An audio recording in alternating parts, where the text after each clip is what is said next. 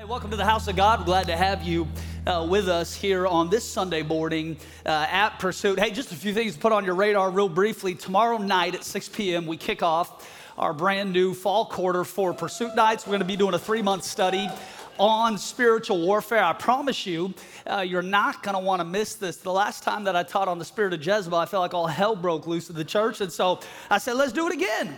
And so anyways, we're going to take the next 3 months, but we're starting tomorrow night, 6 p.m. Dinner is provided, childcare is provided, and so we're going to invite you out. It's really a great time of community and fellowship here in the house of God. Hey, I want to thank you for your prayers. I just flew in actually this morning from the nation of Panama.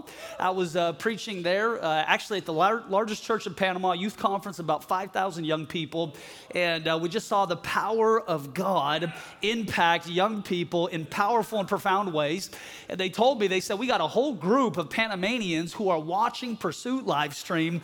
We are inspired by what God is doing in the Northwest. And we're just convinced that if God can do it in Seattle, God can do it in our nation as well. In fact, one of the pastors down there randomly, nobody ever knows about Snohomish, but randomly he has been to Snohomish before. And he just told me, he said, so let me get this straight. Y'all have a church in Snohomish and y'all are having revival in the Northwest. And I said, yes, sir. And anyways, just a powerful time of being in the presence of God. And what I have found is that the Spirit of God is the best translator that has ever existed. And when people experience the genuine power of the Holy Ghost, I'm not talking hype, I'm not talking personality, but I'm talking genuine power of the Holy Ghost. It transcends every language. We're laying our hands on young people all across the altar, people just being shook by the power of God. And I just thought to myself, man, this is the faithfulness of God to the next generation. Young men and young women deserve an encounter with a God that they cannot fully explain. And the Apostle Paul said it this way. He said, we are stewards of the mystery of God. We are not explainers of the mystery of God, but we hold high the beauty and the brilliance of the triune Godhead, and then we allow him to do his best work in the lives of people in ways that human words cannot even explain. I would venture to say this morning that by virtue of you being here in this house, you have had an encounter or an experience with God at some moment in your life that you cannot explain. And I think we face this pressure in the West because of the Enlightenment, philosophical era that we're in, that we always have this need to try to over-explain and take a 15-minute break in every service and help describe everything that's happening. And I just know that some of the most profound times that I've had in the presence of God have been when his presence is so overwhelming that human words and human emotion fail to fully convey what a person is experiencing. And I think we owe that to the next generation. I think we owe them an encounter, not just with the written God, but with the living God. And in doing so, we're just seeing his power break out in all sorts of ways in different nations all across the earth. This morning, I'm going to share with you a story out of the Gospel of Matthew. Some of you will be familiar with it. Others of you, it may be your first time hearing it today, but it gives us insight into the character and the nature of Christ and the passion of Jesus as it pertained to the temple and what it should be versus what it was being used as in the first century. In Matthew 21, starting in verse 12, this is what the Bible records of Jesus. It says that Jesus entered the temple courts and he drove out all who were buying and selling. He overturned the tables of the money changers and the benches of those who were selling doves. He declared, it is written, my house will be called a house of prayer for all nations, but you have made it a den of thieves. The Bible says, then the blind and the lame, they came to him in the temple and he healed them. But when the chief priests and the teachers of the law saw the wonderful things that he did and the children shouting in the temple courts, Hosanna to the Son of David, they were indignant. Do you hear what these children are saying? They asked Jesus. Yes, he replied. Haven't you read from the lips of children and infants, God has called forth praise. And he left them and he went out to the city of Bethany where he spent the night. Let me give you a little timeline perspective this morning. This event is happening directly after the triumphal entry a week prior to the crucifixion of Jesus. This is, in fact, the second time that Jesus is cleansing the temple. He does it once at the beginning of his 3-year earthly ministry, and now he does it at the end of his 3-year earthly ministry. The first time is at the beginning of his public ministry. The second time is near the end of his public ministry. I want you to notice something, because this pattern is replete in the life of Christ. Right after triumph, conflict is quick to come. The crowds are literally shouting, "Hosanna to the Son of David. Blessed is he who comes in the name of the Lord." They are waving palm branches. They are taking off their cloaks and putting them down on the road. It is this prophetic fulfillment of what the Old Testament prophets have declared will happen prior to the crucifixion of Christ. And Jesus goes from this amazing, prophetic, glory-filled processional to fighting off merchants and religious folks in the temple. And this is the pattern of Christ's ministry. Jesus goes from the Mount of Transfiguration, a glory experience, into dealing with disciples in the valley who can't cast out a demon. Jesus goes from teaching in the temple, signs, wonders, and miracles, to the crowds attempting to push him off a cliff. Jesus goes from an open heaven baptism experience to testing in the wilderness for 40 days. What if going from glory to glory has nothing to do with the ease of your task and everything to do with the discipline of your spirit? What if going from glory to glory means the art of giving God glory no matter what type of exterior circumstance you're dealing with? See, some people sign up to follow Jesus only to wither away at the first sign of trouble. And Jesus warned us about these types of folks. He says there are folks who sprout up quickly, but their roots are shallow, and the cares of life choke them out. See, there seems to be this misnomer today. Like if I just follow Jesus, it absolves me of all trouble, turmoil, or conflict. Like here is my get out of jail free card stamped by Jesus himself. Friend, I get in more trouble today as a result of following Jesus than I ever have before. And watch what James, the brother of Jesus, says. Consider it pure joy whenever you face trials of many kinds, because you know that the testing of your faith, it produces perseverance. Now allow perseverance to finish its work so that you may be mature and complete, not lacking anything. See, what happens if you don't allow perseverance to finish its work? You end up immature, you end up incomplete, and you end up lacking lots. I am here to remind you this morning, friend, let God finish his work. One of the worst mistakes you can make as a believer is to interrupt the process of your development by giving up in the middle of your conflict. Before I was married, my friends and I got a bright idea one year that we were going to host our own Thanksgiving dinner. It was just me and a couple of the guys that I grew up with. None of us had cooked a turkey a day in our life. So we went to the Safeway, we bought the biggest bird that we could, stuck it in the oven, turned it on, and just expected that what would pop out would be a full Thanksgiving dinner with all the trimmings and trappings. And I remember being at that house, going to that oven every 10 to 12 minutes to open it up just to see how our big bird was doing in that small oven. And I kid you not, that thing took 6.5 hours to cook. And what we didn't realize is that every time we opened the oven door, the heat, which was the necessary ingredient for the cooking of the bird, was being let out because we got nervous that the bird wasn't being developed in the way that it should be. And how many times do we get into the cauldron of conflict, and instead of allowing God to finish his work, we got to go to the open door, open it one more time, just to make sure that that thing is still working. You got to know this morning, friend, God doesn't promise you a problem-free life. He promises you a presence-filled life, regardless of the storms that you face. Often I've found conflict to be the greatest tool of development that God has to help deepen our roots, strengthen our resolve, and shift our perspective. Consider the palm tree. Its root systems are actually strengthened by hurricane-force winds. When the wind begins to blow, the roots begin to grow deep. Some of them up to 2 or 3 miles deep, attaching themselves to the bedrock of the soil, because although they will be bent, they refuse to break. See, our world has told us that all conflict is bad.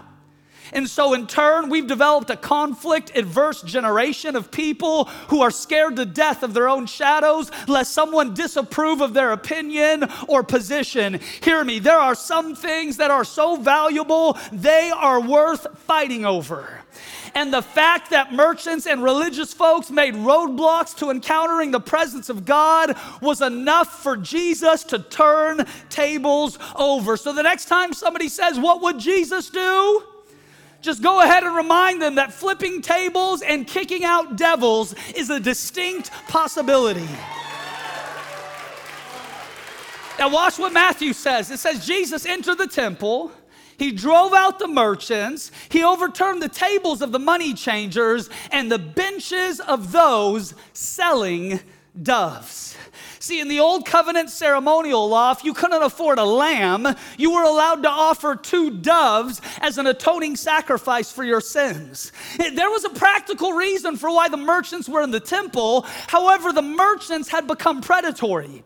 They were selling doves for 20 times their normal cost, creating roadblocks for pilgrims who had come to worship and pray. Hear me. Matthew 21 is not about selling church merch in the foyer. It has nothing to do with whether or not the church has a cafe or a bookstore. It has everything to do with the roadblock of religion, keeping people from interacting with God. Watch the feedback of Jesus in Matthew 23. "Woe to you, you teachers of the law and you Pharisees. You travel over land and sea to win a single convert, and when you have succeeded, you make them twice the child of hell that you are." Matthew 22, Jesus replied, "You are mistaken because you do not know the scriptures, nor do you know the power of God." Luke 11, Jesus replied, "You are experts in the law, but woe to you because you load people down with burdens they can hardly carry, and you yourselves will not lift one finger to help them." Any place you find the burden of religion that keeps people in bondage, there you will find a Jesus who desires to lighten your load. Any place where you find shame and condemnation for your past mistakes, there you will find a Jesus who desires to forgive your past. Any place that you find depression or anxiety, there you will find a Jesus who desires to give you hope and peace. Friend, his yoke is easy, his burden is light, and he will stop at nothing to clear your path so you can access grace in your time of need. Out of all of the verses that mention doves in Scripture, maybe the most prominent is when Jesus is baptized in the Jordan River. When all the people were being baptized, Jesus was baptized too. And as he was praying, heaven was opened and the Holy Spirit descended on him in bodily form like a dove.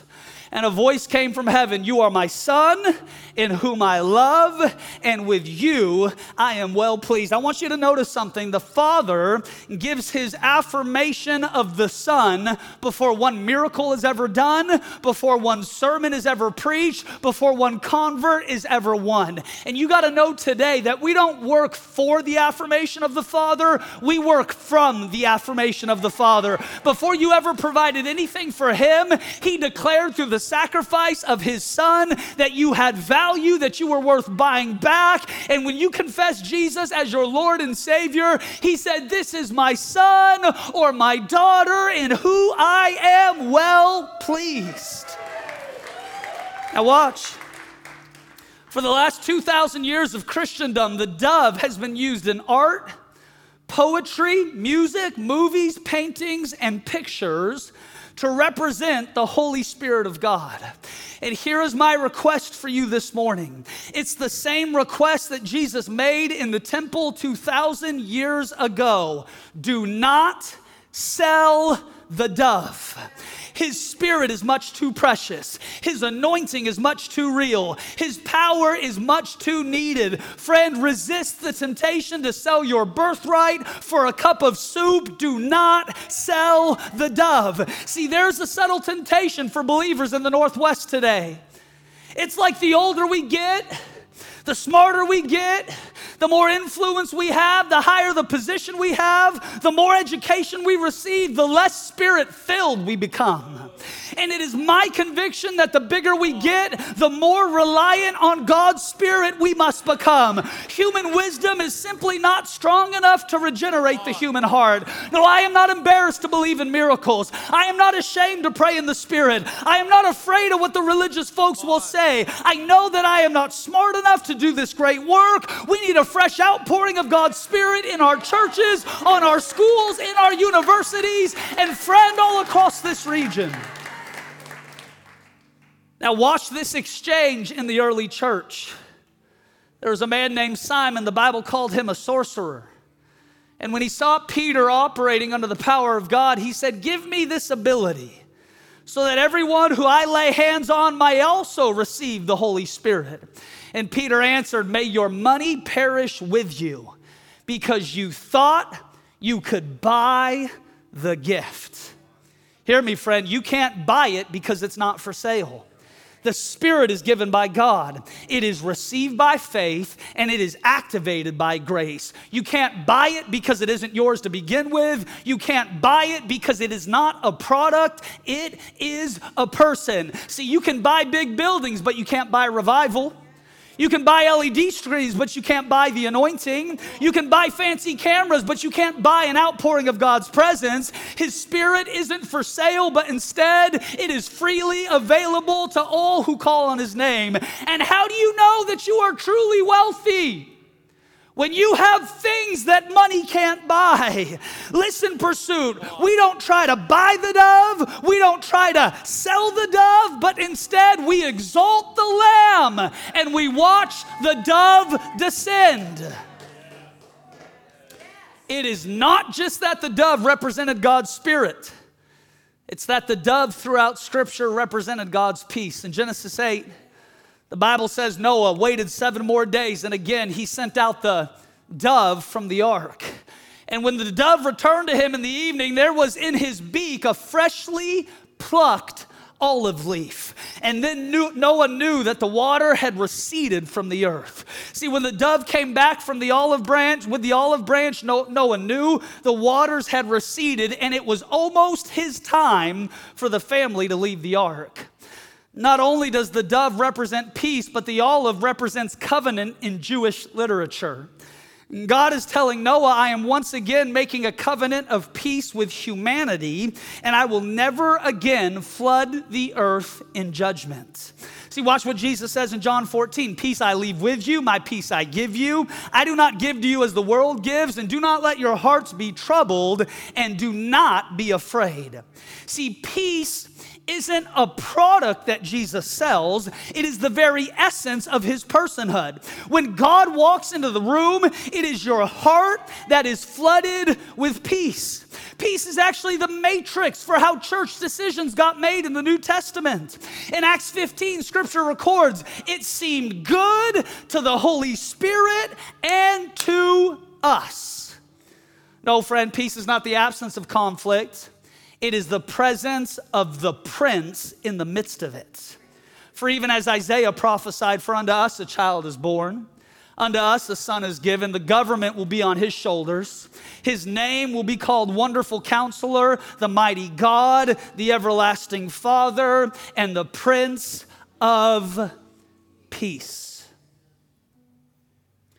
It's not just that the dove represented God's peace, it's that the dove throughout Scripture represented innocence and purity.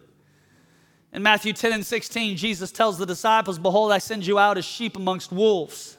So be wise as serpents, but be as innocent as doves. That word innocent in the Greek is only used 3 times in the New Testament. It literally translates to this English word, unmixed. Paul says this to the church in Philippi, so that you may become blameless and pure, children of God without fault in a warped and crooked generation. Then you will shine among them like stars in the sky.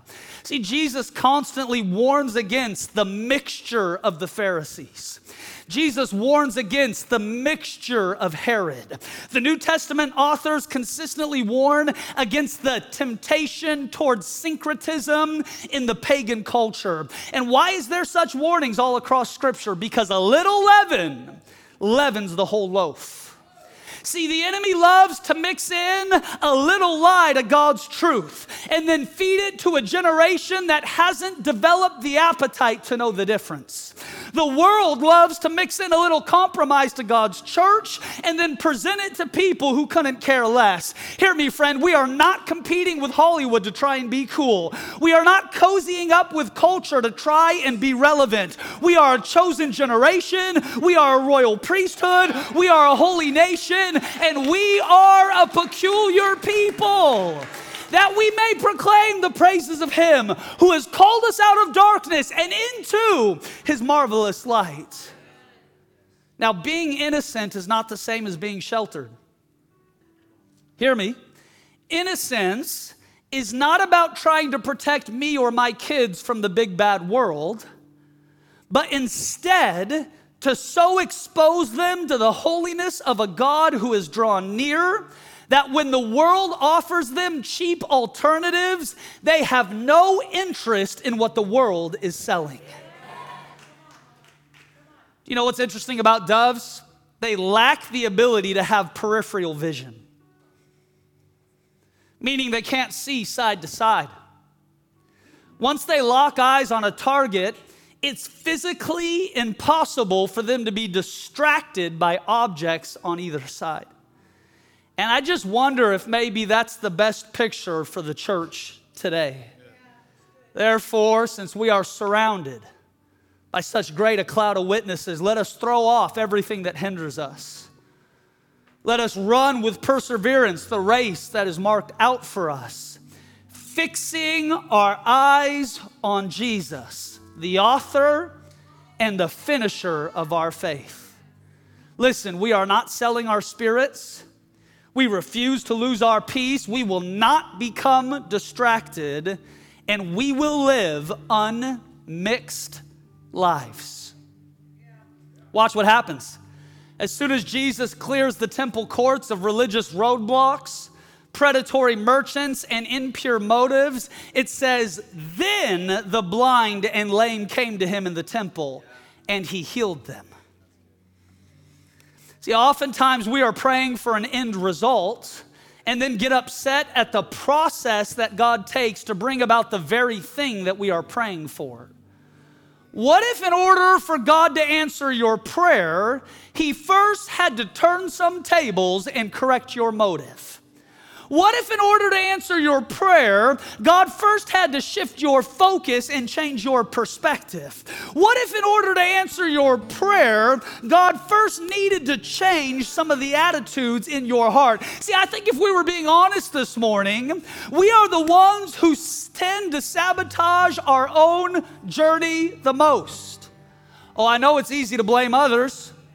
But how many times have I got in the way of what God has wanted to do and then blamed someone else or something else for my position in life? Listen, friend, if you could kick in the rear the person who has caused the most problems in your life, you wouldn't be able to sit down for a week. Here's my prayer this morning for me and you. God, whatever roadblock I've constructed in my mind, my body, my emotions, or my spirit, I now give you permission to turn that over and make room for what you want to do next. What if the mess that you see now is a necessary stepping stone to the healing and the restoration that is going to happen next? Here's what I found. Oftentimes, Jesus has to disrupt what is to make room for what's next. Oh, the temple courts look like a mess. Merchants were fleeing, tables are turned over, animals were running around, birds were flying, but it was a necessary disturbance to bring about God's sovereign plan. Church is messy, and it should be. Marriage is messy, community is messy, friendships are messy. And the bigger your life grows, the more potential for mess you have.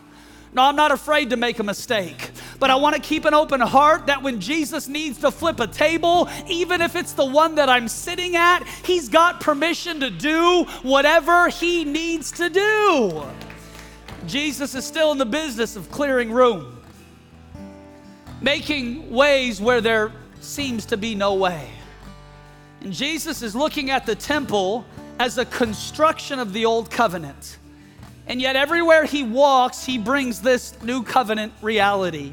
There is coming a day where we will neither worship on this mountain or that mountain, but true worshipers will worship him in spirit and in truth. And when Jesus looks at the temple courts, his heart is grieved at the roadblocks that religion has created for people to encounter a holy God. And so Jesus, in a moment of righteous indignation, begins to flip tables and then gives a prophetic announcement. This house will be a house of prayer. It doesn't matter what nation you're from. It doesn't matter what sickness you've got. It doesn't matter what political party you belong to. It doesn't matter how dark your life has been. It doesn't matter how many divorces you've had. It doesn't matter how many abortions you've experienced. It simply does not matter, because when Jesus draws near, he heals the sick parts of your heart. He heals the lame parts of your mind. God, who is the great reconciler of humanity, begins to do a work that no man can do,